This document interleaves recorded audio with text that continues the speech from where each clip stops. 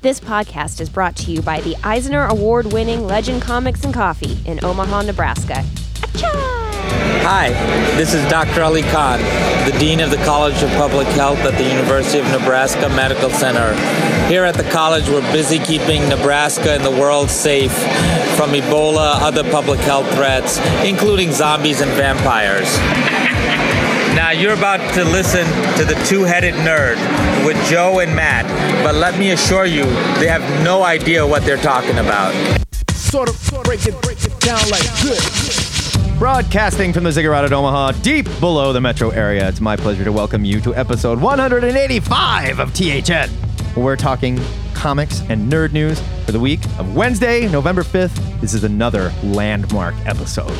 185 Collector's Edition. That's not a landmark. Incredible. That means nothing. My name is Matt Baum. You can find me on the Twitter under the handle @MattBaumstein. And when I'm not upsetting listeners by editing their damn calls, I am writing the Comic Speculator blog for WorthPoint.com. And I'm Joe Patrick. That's at JoePatrick116 on the Twitter. And when I'm not falling in love with every comic book TV show they can throw at me, I'm the manager of Legend Comics and Coffee in Omaha, Nebraska. Look, it's okay to like things. He's got a big heart. He can't help it. In this week's episode, dangerously enlarged heart. You'll hear our anthropomorphic reviews of The Humans, #1, and Tooth and Claw, #1. After that, we're going to review 10 more of this week's new comics faster than Republican-controlled Senate can greenlight a giant robot to kill the monster that is Obamacare during the ludicrous speed round. Then we'll visit the THN Sanctum Sanctorum. We're having some cocktails with some of our favorite talking animals and discussing a couple of next week's comics. And finally, we're playing Ask a Nerd, where we're going to answer one lucky listener's burning question, and Ask a Nerd just got a whole lot more heady. You guys are going to love it. So, stop screaming about the new Star Wars movie title for just about 60 minutes, and then we can talk about this week's big news! This Tuesday, Marvel Comics announced that they would be crossing over with the hit manga series Attack on Titan. This blows my mind. The event will hit next week. How did this happen? I don't know. In the pages of Brutus, a Japanese pop culture magazine hitting stands on November 15th. Debuting in 2009, the post-apocalyptic fantasy is set in a world where remorseless, flesh-eating giants have all but wiped out humanity, whose remnants are forced to live within a country surrounded by 3 enormous walls. The story initially centers on Eren Yeager, who, after watching his mother be devoured by a titan, dedicates himself to destroying the creatures. However, it's later revealed that Eren possesses the ability to transform into a titan himself. According to comic book resources, the crossover series was pitched as a what if the Titans from Hajime Isayama's Attack on Titan attacked the Marvel Universe. The comics will feature the Avengers fighting the 46-foot-tall female Titan on the streets of New York City. Matt, I'm allergic to anime and manga like you are allergic to steampunk. Does this sound fun to you? I mean, I guess, and I felt a little better about it when I found out that this was just occurring in this Japanese magazine. How is it only announced a week before it hits? It's Japan. It's a wacky place. They probably drew it last week. I don't know. They're crazy how like their comics come out monthly and they're like 270 pages. It's nuts. They're maniacs. I watched Attack on Titan. I really enjoyed it. It's very good, and I would highly recommend it for people who don't normally watch manga. I am curious about it for sure. Watch anime like you. Yeah, I think you might dig it. I think this is an interesting idea, I suppose. Will we ever even see it? Probably. I don't know. I bet they reprint it or something, and for American audiences, just because it made a news story, if nothing else. You know, like this got some publicity in the States, so it wouldn't surprise me if we saw it. I don't have a problem with a crossover like this. Is it weird as hell? Yes, but you know what? Japan's a weird place, baby. I mean, ultimately, it won't mean anything. No. Obviously, there are not giant titans eating people in the main Marvel universe. No, not yet. Oh, well, not really. Not like this, anyway. We talk about it all the time, you know, kind of what if, one-off, what if, alternate reality, throw to the wall, see what happens, kind of stories are fun. And this isn't much different than the anime versions they did of like Wolverine and Iron Man not too long ago. And those were fun. I mean, it didn't fundamentally change anything. They were kind of weird, but they were cool looking. Italian Spider-Man. Yeah. Did you ever see Italian Spider-Man? No. It's awesome. It's me, Spider-Man. Italian Spider-Man. He's fat. He looks like Ron Jeremy. He tells people to make him macchiatos. and he flies. Moving on to some sad news from this week. Writer-artist Jeremy Dale passed away Monday due to a sudden illness at the age of 34. Way too young. That's like 10 or 20 years younger than you. It's true. Dale created the popular all-ages comic Skyward for Action Lab. We reviewed it. We both liked it a lot. And was a proponent of easy access to comics for all readers. By all accounts, Dale was a friendly and gracious presence in the industry, and the outpouring of support following his passing proves it. A GoFundMe campaign set up to aid Dale's widow has raised over $13,000 in just 2 days. That's great.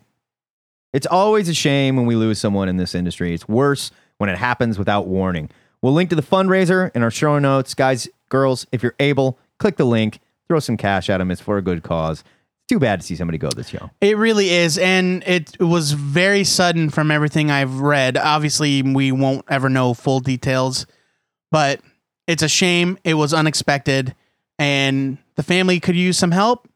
If you're in a position to do so, click the link. That's what nerds do. We act like you're heroes.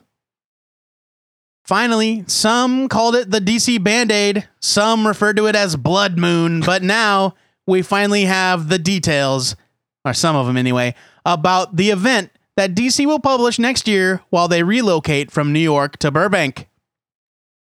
The event, called Convergence, will launch on April 1st, 2015.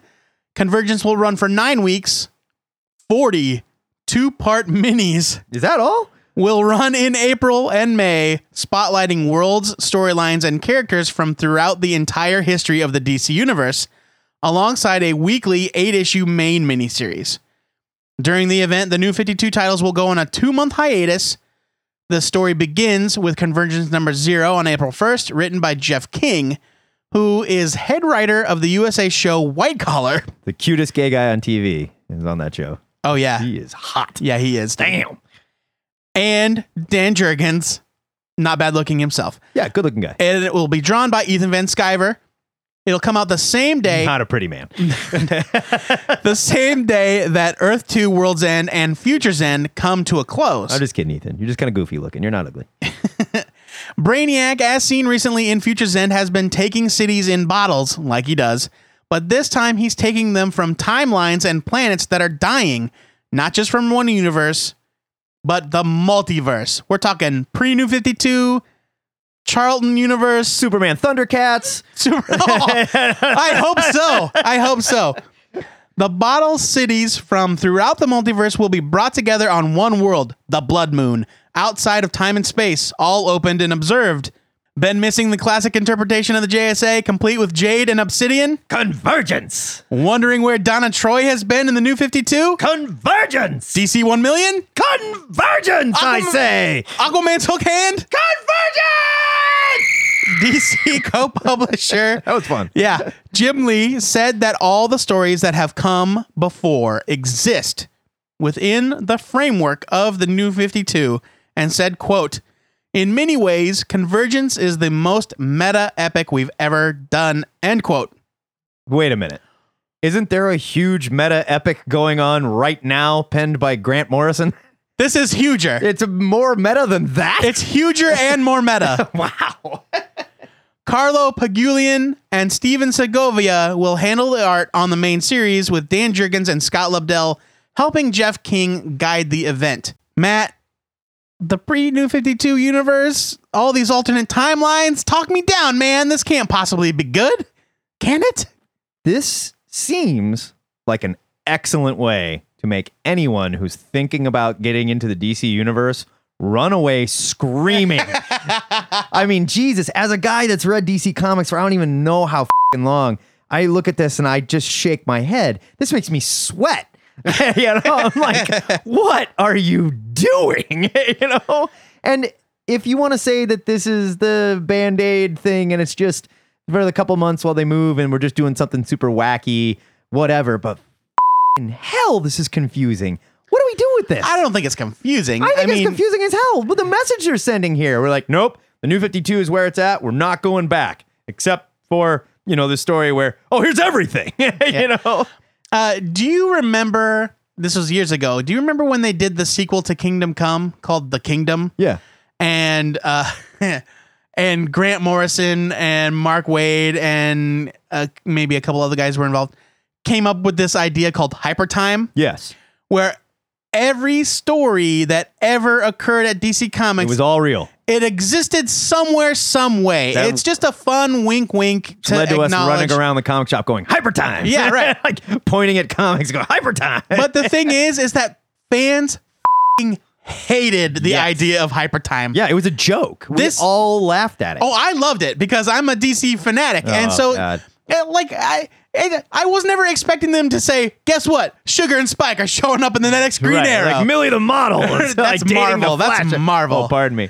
So I loved just to say, yeah, man, it all counts. They're all imaginary stories. Alan Moore did it in Whatever Happened to the Man of Tomorrow, where he true. turns at the camera and winks. They're all imaginary stories, aren't they? It's in the forward. Right. And it was just a fun acknowledgement of the history. This is f***ing Hypertime. This is the same thing. Yeah, and man, this does not seem like a good idea. Will it be fun to read? Maybe. But man, It's just, here's where they're kind of hooking me. It sounds overwhelming, and I have talked with people about how hard it will be to order and process and how to decide like who's going to want what books. But 40 bite-sized little 2-part stories about like alternate worlds, like that sounds fun to me. it sounds fun, but it's also like, can you do that in 2 issues?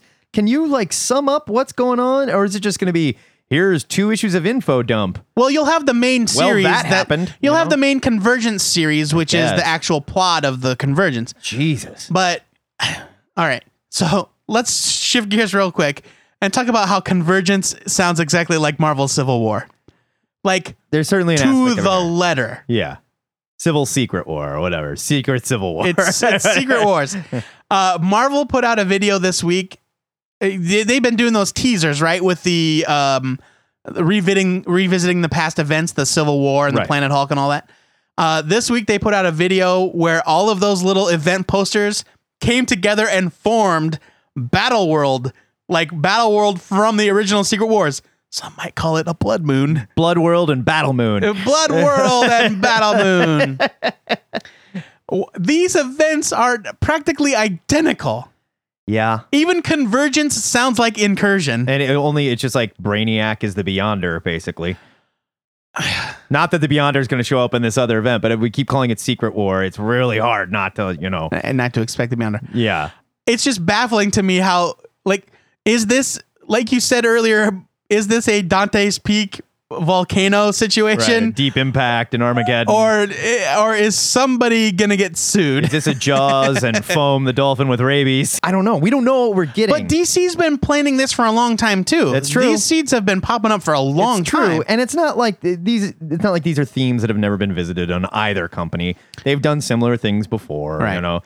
So, But the timing is extremely suspect. so I know your response to this, but we're just gonna put it out there in the world because it's fun to think about.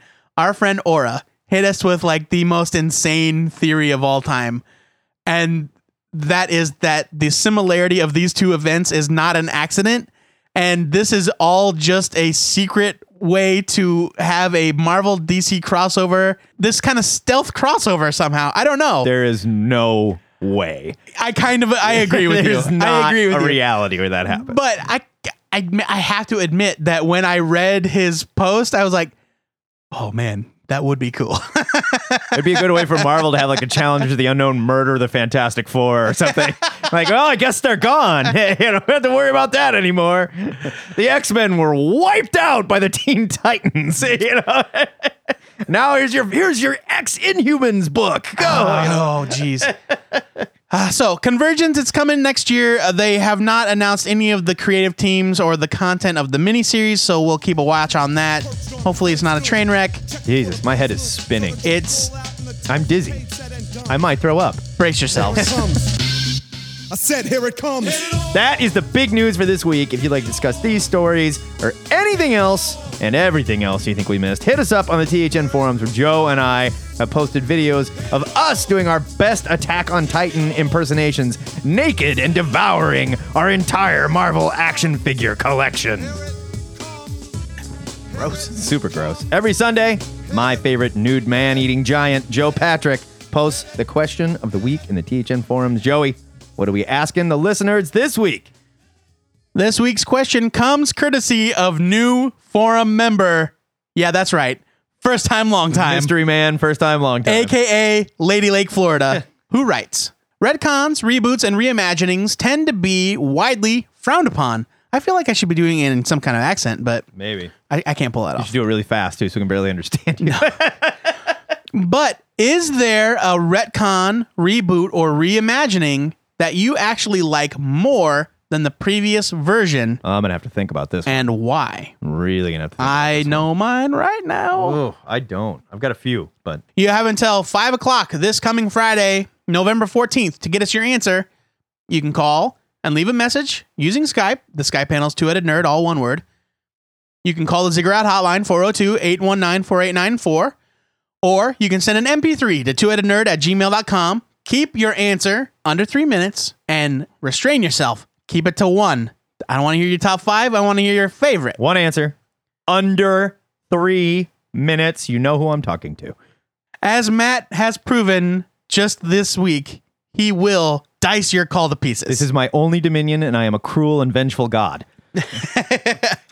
But hey, if you need more time than that, you can feel free to write your full answer in the question of the week section of the THN web forums. It's review time on THN, where Joe and I pretend not to be attracted to the sexy talking animals starring in the comics we chose to review. Joey, you're a sick pervert. What did you pick to review this week? This week, I reviewed Tooth and Claw #1 from Image Comics, written by Kurt Busiek with art by Ben Dewey and colors by Jordi Belair, lettering by John Rochelle and Jimmy Betancourt of Comic Craft. Calling out the letterer. I'll get to it. You're a nerd. This is 48 pages for only $2.99. Nobody likes letterers. Everybody knows that. They're dorks. Yeah. What fate will befall a world fueled by magic when magic starts to fade? To prevent the end of life as they know it, a secret conclave of wizards brings a legendary champion back through time with disastrous consequences. This is the first creator-owned project to pop up from Kurt Busiek in a number of years. While Astro City is back and growing strong, this reminded me a little of another series he did with Carlos Pacheco called Aerosmith. I loved Aerosmith. Yes. That Nothing to do with Steven Tyler. No. That world was one closer to ours, but where magic led the charge during the Industrial Revolution. In Tooth and Claw, magic has begun fading from the world, a bad scene when everything revolves around it. And to prevent the loss of magic and the destruction of their way of life, a warthog wizard named Garta assembles a secret cabal of like-minded sorcerers to do the impossible, summon the legendary great champion from the past to restore the future. One issue in, and this world is already fully realized.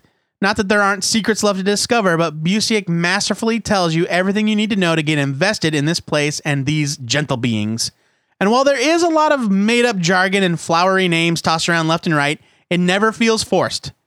A high-concept book like this could easily get bogged down in mythology, but Tooth and Claw #1 never does.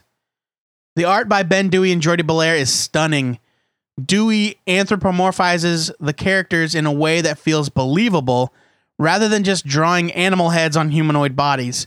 Each character looks different depending on the animal they're based on, with body structures that seem true to their species. He's able to develop so much character and emotion into the faces of these beings that you're able to tell what they're going through, even though they look inhuman. And it's not just his figure drawing that's impressive either. His depiction of the floating city of Canil and the world it inhabits is breathtaking. The art would look amazing in black and white, but if you're telling a story about a magical world, the right colorist would add so much, and Jordi Belair was the perfect choice to breathe vibrant life into this book. The colors are soft and look almost hand-painted. And even the lettering by Rochelle and Betancourt contributes to the look of the series. It's got hand-drawn sound effects and unique word balloons that fill every page. Look, everyone knows that I hate fantasy. That's in quotes. Wah wah. But I loved this. Busiek is a master world builder, and this is a wonderful world that I'd like to spend more time in, and you can't deny these beautiful visuals.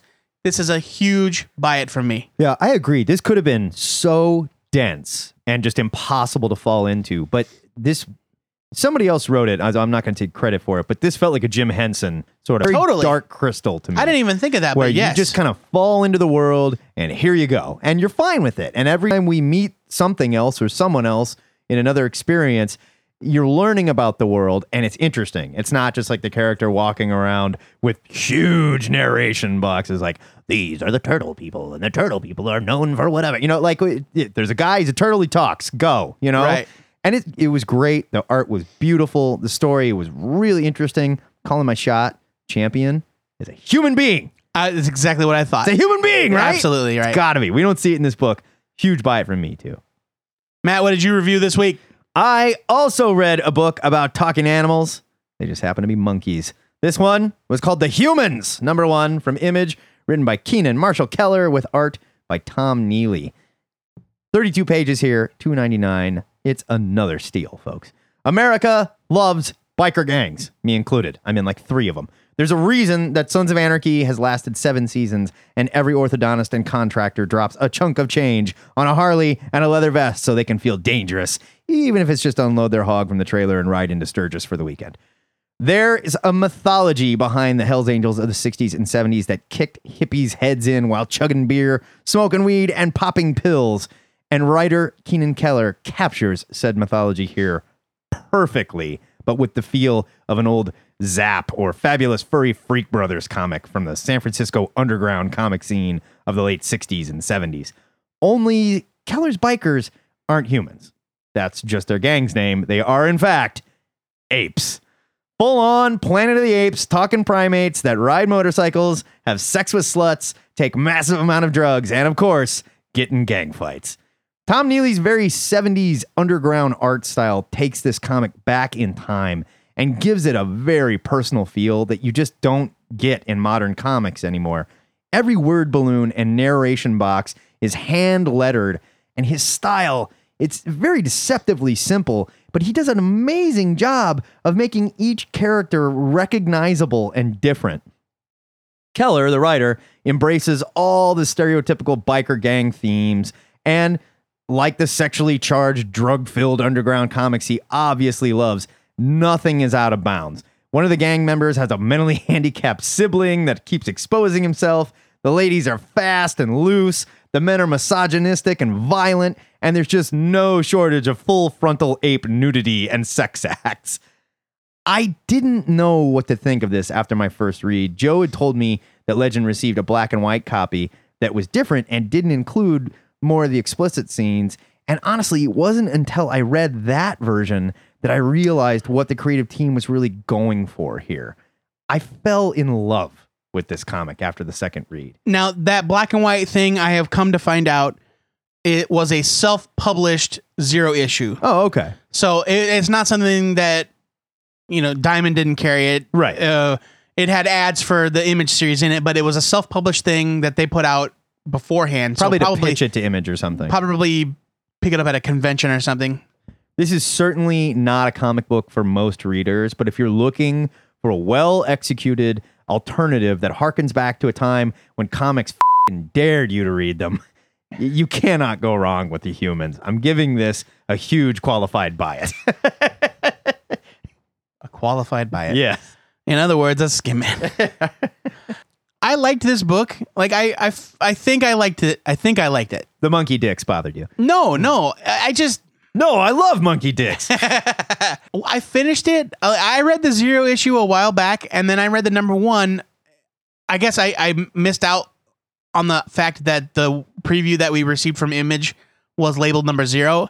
And so when I saw that it was different and in color, I was surprised. And so I was happy to have more of it. But it's strange. And I feel like there's not even really a story here. This is the depiction of an event in the lives of these people, but there's no real plot.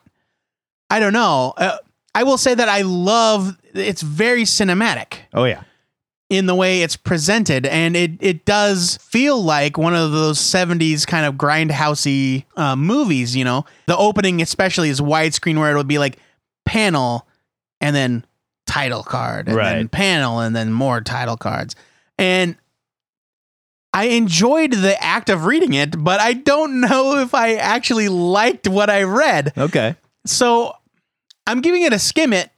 I'm super interested in it, and I'm going to keep reading it. The best way I can describe it is that I don't understand my own feelings. I agree that it is a bit of a novelty in the same way that maybe like Teen Dog was a bit of a novelty. Sure. You know right. what I mean? But I think there's a place for that. I totally agree. And it's just the only reason that this is getting a skim it from me instead of a buy it like you gave it, or like I gave Teen Dog, is that it just didn't hit me. Maybe I wasn't in that frame of mind. I don't know. Sure. But it's really well done. The craft is impressive. The art is great. I honestly couldn't tell you if I liked it or disliked it. Okay. I certainly didn't hate it. All right. So it's a strong skim it for me because I think it's definitely worth checking out. All right.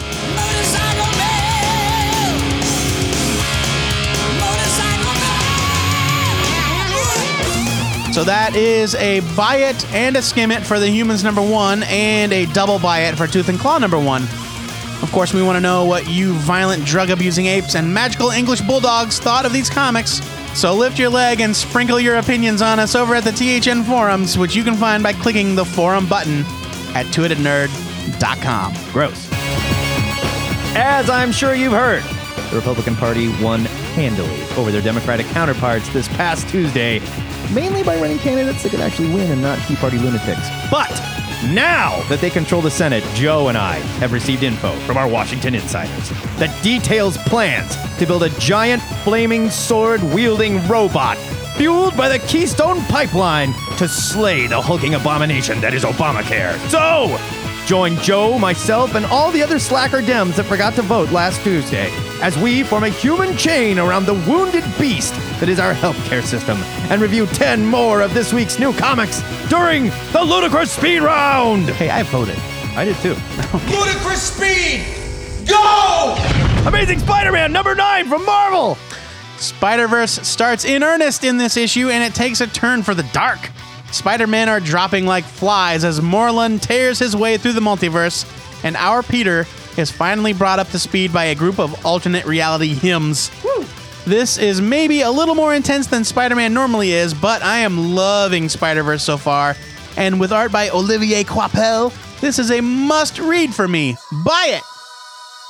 John Carter, Warlord of Mars, #1 from Dynamite. One of my favorite Green Lantern writers, Ron Mars, takes over John Carter for this new series along with artist Abhishek Malsuni, who obviously studied at the J. Scott Campbell School of Comic Booking.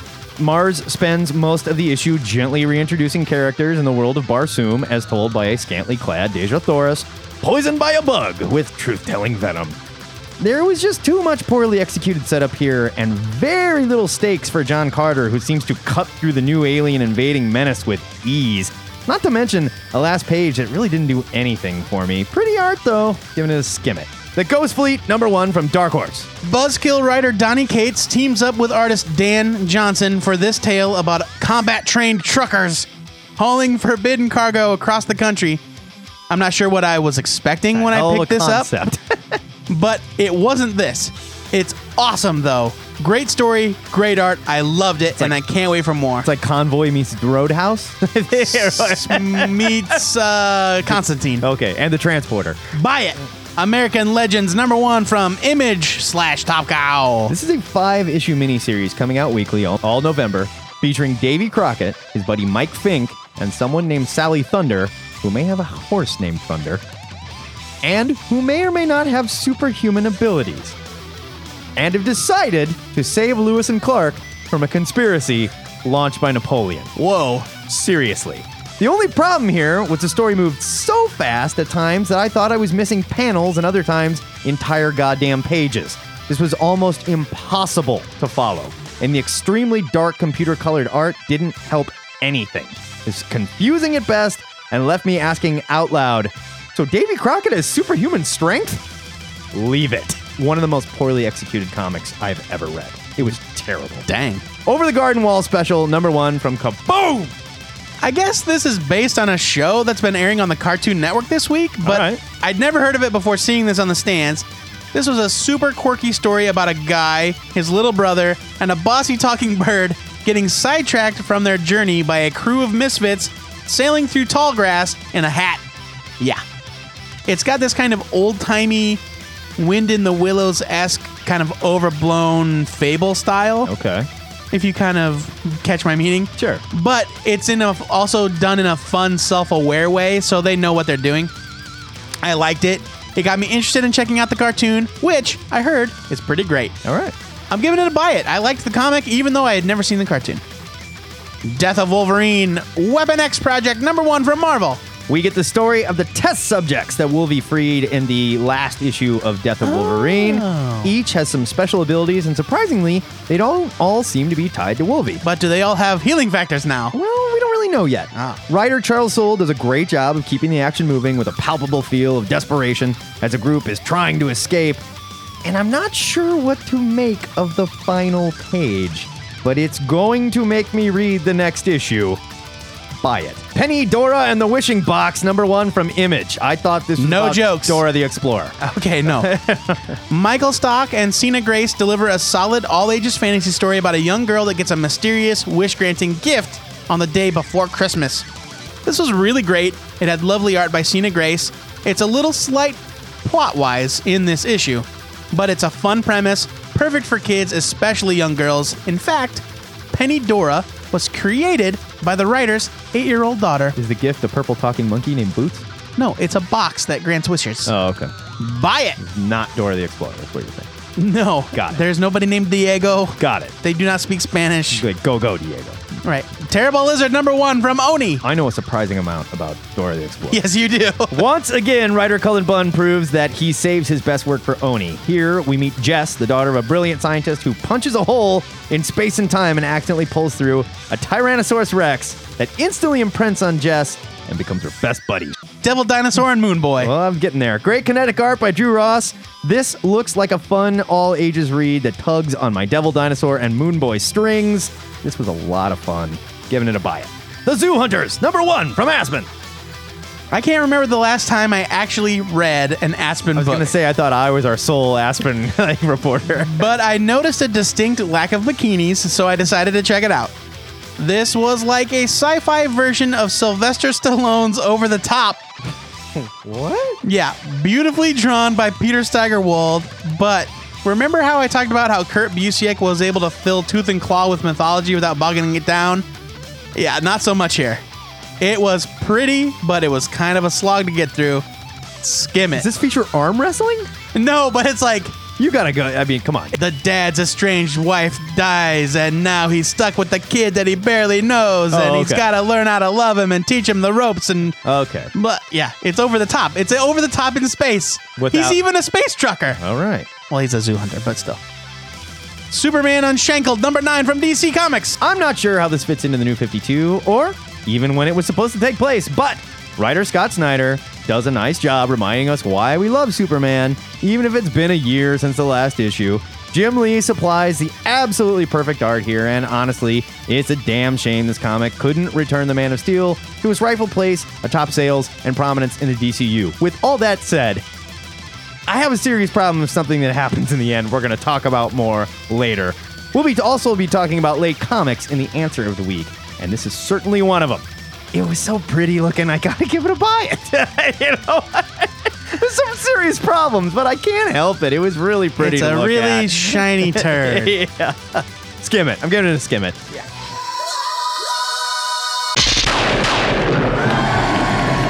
Splop!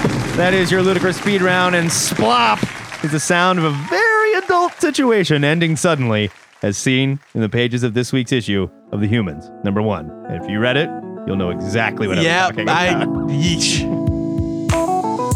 With all the Talking Critter comics hitting the stands this week, it only seemed right for Matt and I to invite some of our favorite talking animals over for cocktails and some discussion of next week's comics.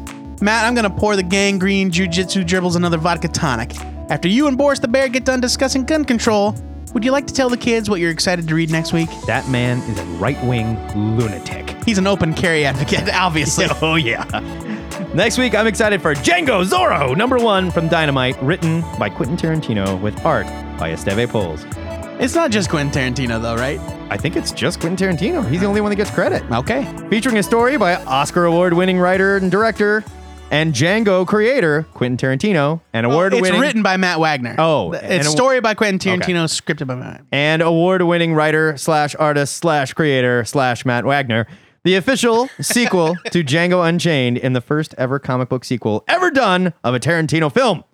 Set several years after the events of Django Unchained, Django / Zorro #1 finds Django again pursuing the evil that men do in his role as a bounty hunter. Since there's a warrant on his head back east, he's mainly been plying his trade in the western states. After safely settling his wife, Broomhilda, near Chicago, he's again taken to the road, sending her funds whenever he completes a job.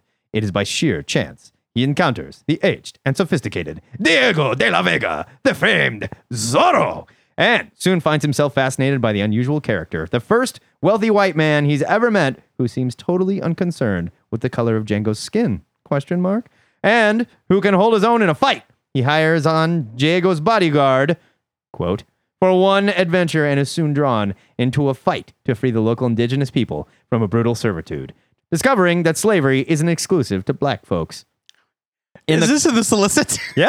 In the course of this adventure, he learns much from the older man, much like King Schultz. And on several occasions, even dons the mask and the whip of the Fox. What? I don't know. Django's a superhero now? Maybe. I don't know. I'm in. I love it. That solicit was very detailed. Yes, it was. In fact, I don't think we need to read the comic now. We got I'm giving it a buy it. Joe Patrick, what are you excited for next week? Next week's a big week. There's some big stuff coming out next week. But the thing I was most excited to read was Deep State #1 from Boom Studios, written by Justin Jordan with art by Ariella Cristantina. Here's your solicit. You know all those conspiracy theories you hear about, like how the Jonestown Massacre was a failed MK Ultra experiment by the government, or how Lee Harvey Oswald was trained and brainwashed to be an assassin? Well, what if some of these were true? Deep State is a dream, nightmare, come true for conspiracy theory nuts. John Harrow doesn't exist, and his job is to make sure that other things don't exist too. At any given time, the government is running dozens of black book operations, experiments that aren't on any official record and are never acknowledged to exist. Some of these are innocuous. Some of them are monstrous beyond reason, and most of the time they go as expected and the public is never the wiser.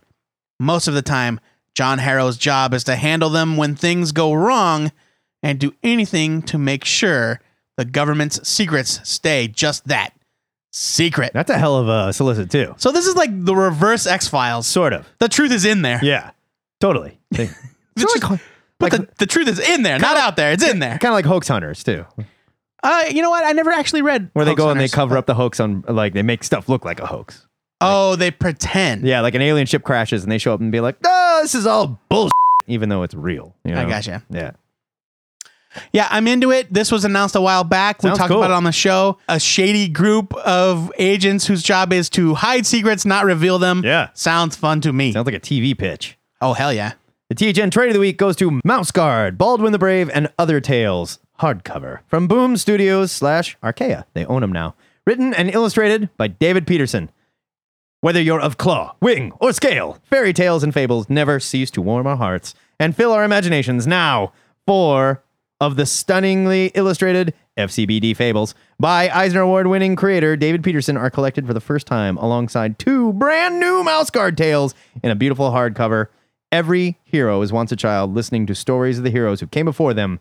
It is the same with the Mouse Guard. 6 mouse fables are spun to a few familiar young furs, reminding us all to be brave and stay true to ourselves, follow our hearts. Brand new stories include Service to Saiyan, set in a land where... Dragon Ball Z crossover. Yeah, Service to Super Saiyan, set in a land where mouse warriors travel after death, and Oh Day Away, a tale of the insect fairies of the mouse world. More Mouse Guard, always a good thing, and sticks with our talking animal theme. Totally. Oh, yeah. I didn't even think about that. We were infested. This was not planned. Those Free Comic Book Day Mouse Guard books, on Free Comic Book Day, They were Archaea hardcovers. put out hardcovers Yeah. for free. Beautiful. And so, yeah, this book is reprinting 4 of those, but it's got 2 new stories, and it's a hardcover, only $15. And you can't find them. They sell on eBay for like $15. You'd be a jerk not to want this. Yeah. A jerk. Jerks. Closet furries. Freaky pervert jerks. When you're done clinking glasses with your favorite talking critter, let us know what you're looking forward to reading over at the THN forums. That theme from Revenge of the Nerds means it's time to play the new and improved Ask a Nerd, where we typically reach deep into the THN digital mailbag and pull out a comic question, but today we are getting on the phone with a good buddy of ours who has some deep Superman questions for us. Ladies and gentlemen, this is THN First. We have our good friend Chase Magnet live from Legend, Comics, and Coffee. He has got a question for Ask a Nerd about the Man of Steel. Chase, take it away, buddy. I just read Superman Unchained number 9 this week, wrote a very long review for comicbook.com, and to say the least, I was not pleased. It wasn't the same rage I felt walking out of Man of Steel, but it was definitely in the same ballpark.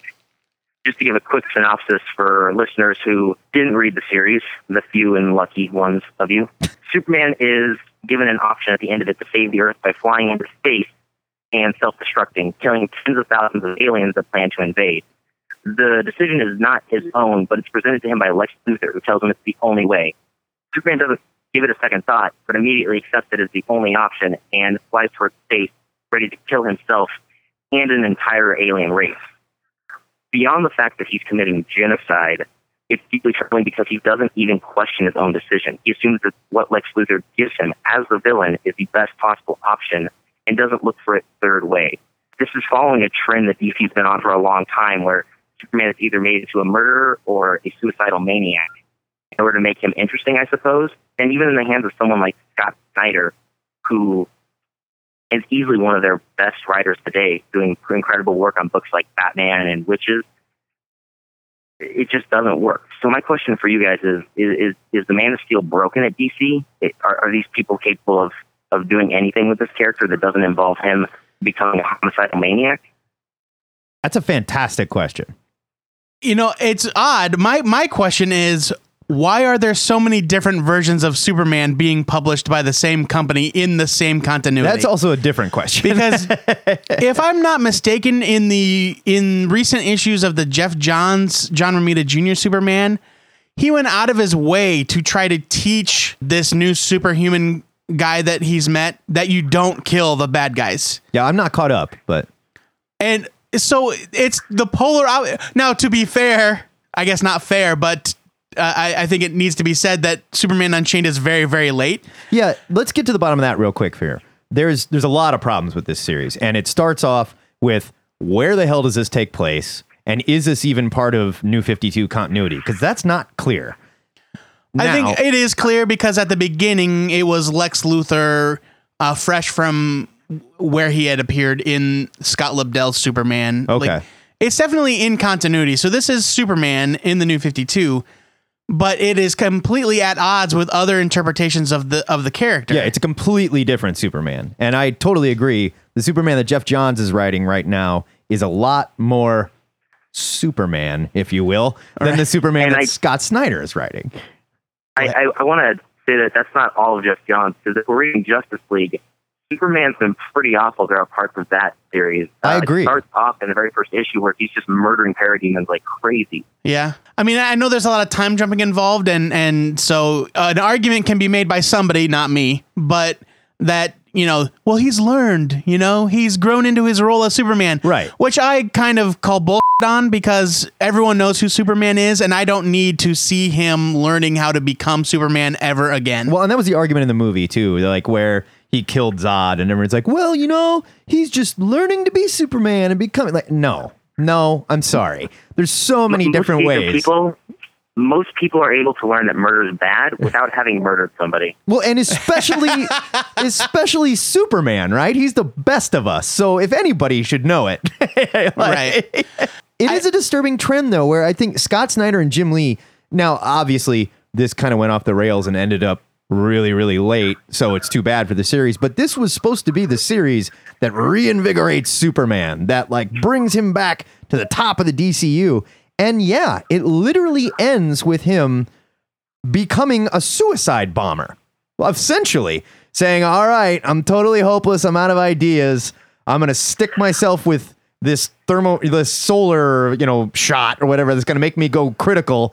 and murder an entire race of people. Well, but and the then interesting thing is he isn't even thinking for himself. Yeah. Luthor presents this picture where, oh yeah, Superman is just taking his best shot, figuring things out, and when things go wrong, he doesn't do it again.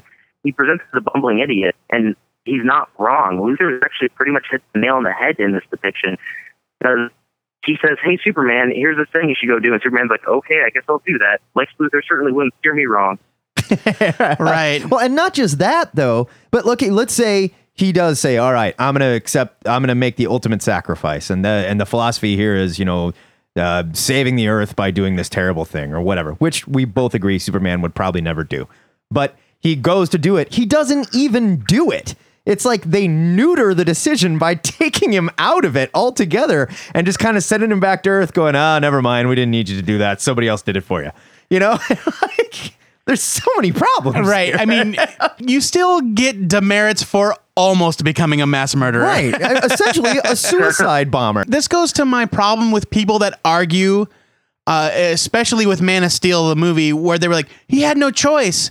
He had no choice. That family was going to die. He had to save him. He couldn't stop Zod. The reason, even if I grant you the premise that in the confines of the Man of Steel movie, he had no choice, the only reason he had no choice is because the writers put him in that position. Right. That speaks to such a fundamental lack of understanding of Superman. I think this is the core of the problem. That I can't trust these people with these characters. I'm not interested in trusting these people with these characters. Yeah, and I think that is really the core of the issue here is why do we keep ending up here?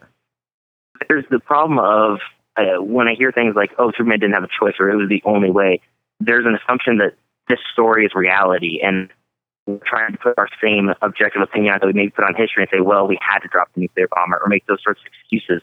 The problem is that stories are messages. They're fictional ideas. And to say that there was no choice is to say that the writer had no control of the story, when in fact the writer has absolute control of the story. They can make whatever occur that they want to occur. I completely agree. Yeah. Not to mention Snyder chose to make Superman go out and be prepared to kill tens of thousands of people. The other Snyder chose to make Superman snap someone's neck and send all of these other people into basically a phantom zone that looks like hell. These aren't things that Superman was forced to do. These are things that the writers chose for him to do. Yeah, and like this forced morality play almost, where it's like, remember Superman who will always find a way to save everybody and will always go out of his way to do the best thing? Well, he's not really doing that so much anymore.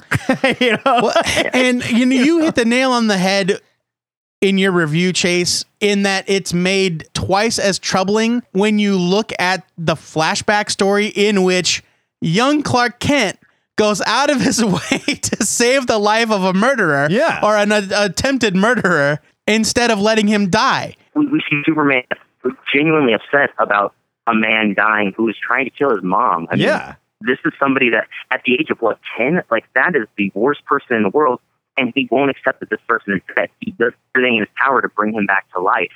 That's an incredible moment. I mean, that's optimism just summed up in beautiful. Nobody has to die. That there's always another way that we can make things work.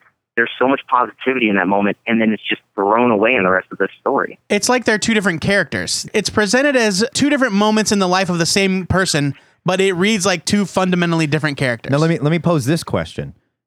Is this the action of a few writers? I love that they're both named Snyder, by the way. Snyder and Snyder. Like, is this the action of a few writers, or is this symptomatic of the New 52 as a whole? Because we just had another series, Adventures of Superman, which it was a web first. It was digital first, pardon me. And it was wonderful. It was absolutely the old Superman that we love. It was fun to read. It had a great message. It was lighthearted. It was heroic. And it shows that DC can still do this. So is this symptomatic of the New 52? Is this Superman as we know him now, and you've got to deal with it? Or can they fix it? Characters go through changes all the time, and at DC, it's like once every 5 to 10 years. So to say that it's permanently broken, of course it is not. But how long is it going to be the status quo, and who out there is really into it, right? I'd like to speak to the people that go, yeah, this is my Superman. Yeah, I want to see him eat somebody, like, it just... And at the same time, and I don't mean to keep heaping questions on questions, but I think it's interesting, how come Batman isn't murdering people? How come we don't see Batman in the pages of Batman with a machete cutting people down Like, or what? like, shooting the Joker in the face or something? Why is this Superman the best, Right. the best of the best, the biggest of the good guys? How come he's having all the issues? The Flash isn't running around murdering people. Well, sort of, I but think that's a there's- different Flash. I think there's been a sort of really bad question that people keep asking and perpetuating that portrays a fundamental misunderstanding of the character. Where how can this guy with infinite power be interesting? How can he be human? And it misses the point that Superman's an inspiration. Yeah. I'm going to say something that probably goes pretty far for some people, but I would say that he's the single most positive figure in all of Western canon. As far as moral figures go, he's right up there with Jesus Christ and the Buddha. And Charlie He's Brown. the person that always finds absolutely. He's the guy who always finds the third way and presents us with the best that we can be. People don't say Jesus is a boring hero. People don't say that his stories are lame because he can do anything or he always finds a way to do the right thing. These stories that inspire us, and that's what Superman at his best does. Trying to make him human or shove him in the dirt doesn't make him interesting. It just ruins the basic concept. Where the humanization of Superman should end is when you get the idea that he is the best of us because of the lessons he learned from us. Right.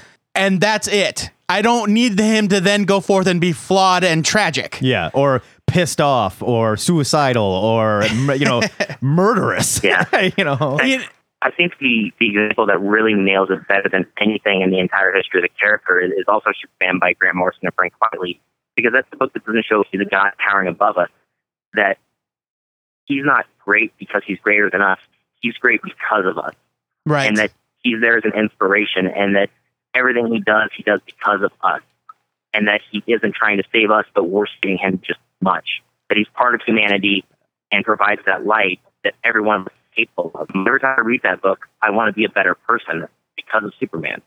I also think that shows Grant Morrison has a much better understanding of this character than Scott Snyder. Than most people. Yeah, absolutely. It's a weird place to be in emotionally for me when the most exciting thing that I have to look forward to from DC is a what if event being pioneered by Scott Lobdell and Dan Jurgens. Yeah, I know, right? Chase, thank you so much for coming on the show. This was not fun, but I think cathartic. Yeah. I don't think we necessarily answered the question, but we definitely exposed some serious problems. I felt my feelings. I got some things off my chest, and we're glad that you were here to help us out with that. Hey, thanks for having me on, guys. I appreciate the opportunity. Check out Chase's writing. He writes for comicbook.com, sometimes for Comics Bulletin too, right? Yep. And then you have an ebook that you co-wrote with Jason Sachs, Keith Silva, and some other guys about Day Tripper. Yep, Day Tripper, Life Examined. And then also, hopefully we'll get a chance to talk to the show sometime about Comic Con next summer. I'm actually here at the shop planning that out today and looking at comic talent we're inviting. We are super excited. Yeah, Comic Con in Omaha is an awesome idea. And I can't about wait. damn time. We've got like 10 shops in this town. Come on. There's some good people working their asses off to bring some great comic talent in. So I'm hoping we can get excited about it here pretty soon. Awesome. You heard it here first. All right. Comic-Con Omaha. There it is. We just broke the story wide open. I don't think it was a secret, but Suck on that, Internet. Chase, thank It's you on for Facebook. Go like it. Chase, thanks for joining us again, man. We really appreciate it. Absolutely. Thank you, guys. That was totally awesome, right? it was totally awesome. This is exactly where we want Ask a Nerd to go. We want it to be a little more discussive with you guys, where you hit us and we bounce a question off each other. We're not always going to answer it. Sometimes we just need to discuss things to wrap our heads around it. Right, absolutely. And the trivia questions are fun, and what's your favorite this? Those are fun times, but we're gonna evolve Ask a Nerd into a kind of a different animal. So Let's get heady. Let's get weird, man. if you want to contribute, if you want to be on the show, hit us up, twitteranerd@gmail.com, or the Ask a Nerd section of the forums. And just like Chase Magna, we can call you, you can be on the show, you can send us an MP3, either way, but we want to get into it, man. Let's dig into the meat of the matter. Sort of break it down like this. That is it for episode 185 of THN. If you love a good old-fashioned alien genocide as much as we do, you can subscribe to this show on iTunes, Stitcher, or TuneIn. But we still need your star ratings, your reviews, your thumbs up, and your hearts, because it helps us to connect with other potential listeners. Thank you to our latest sustaining donor, Michael Lee. Thank you, Mike. And if you want to keep us in kibble and fresh veggies for all our talking animal buddies, you can do so by clicking our anthropomorphic PayPal button at twoheadednerd.com. Count how many times we've said anthropomorphic in this episode. Too many. It's the new THN drinking game. And if you want to become a sustaining member, it's as easy as clicking the Make This Donation Monthly box. And as little as $1 a month really does help. And if you're interested in sponsoring this flea-ridden podcast, shoot us an email with the subject line, sponsorship. Good. We're going to have to bomb the entire ziggurat after this. While you're there, you can find links to all of our contact info via Twitter, YouTube, Facebook, Skype, and the Ziggurat hotline, 402-819-4894. Using this fuzzy and cute list of resources, you can beg the comic pushers for a new read. You can hit us with your Ask a Nerd question or trivia, or defend your questionable nerd taste in front of the two-headed judge for our Defenders segment, which we need to do another one of those. Those are fun. Or you can ask us to review your self-published comic, be it printed, digital, cut out of animal furs, Shaved into the side of a cow. shaved in the side of a cow or cat, whatever. And don't forget to sign up for the THN forums. This is your little virtual piece of the ziggurat where you can discuss this week's show, post videos of you shaving your favorite animal, or just rap about comics. Remember to follow us on Twitter and like our Facebook page and watch the forums if you want to get in on the Question of the Week discussion. And then be sure to tune in to hear your answers on the Answer of the Week podcast. But if you need more THN in your life right now, get over to twoheadednerd.com and check out all of our fabulous content from the likes of Aaron Myers, Tony Mathers, and coming soon, Andy McBride. I just need to vet that. Oh, yeah. Oh, and we got a new guy, Charlie Tron. What's Charlie Tron doing? I don't know. Oh, yeah? We're working it out. I love it. I love it. New love slaves, bro. Next week, the comic butchers will be making new addicts out of one lucky listener when they suggest some new, highly addictive, funny books. Before we go, our weekly shout out goes to Marvel Associate Editor Ellie Pyle, who's joining Shelley Bond's team at Vertigo as a full editor when they move out west. Word to you, Ellie. Every time they say they're moving to Burbank, I picture them moving into the Price is Right studio. I know, right? Until next time, true believers, remember to pre-order your comics because your retailer is guaranteed to kiss you on the mouth for it. Kiss is not guaranteed. This is the Two-Headed Nerd signing off. Don't listen to that guy.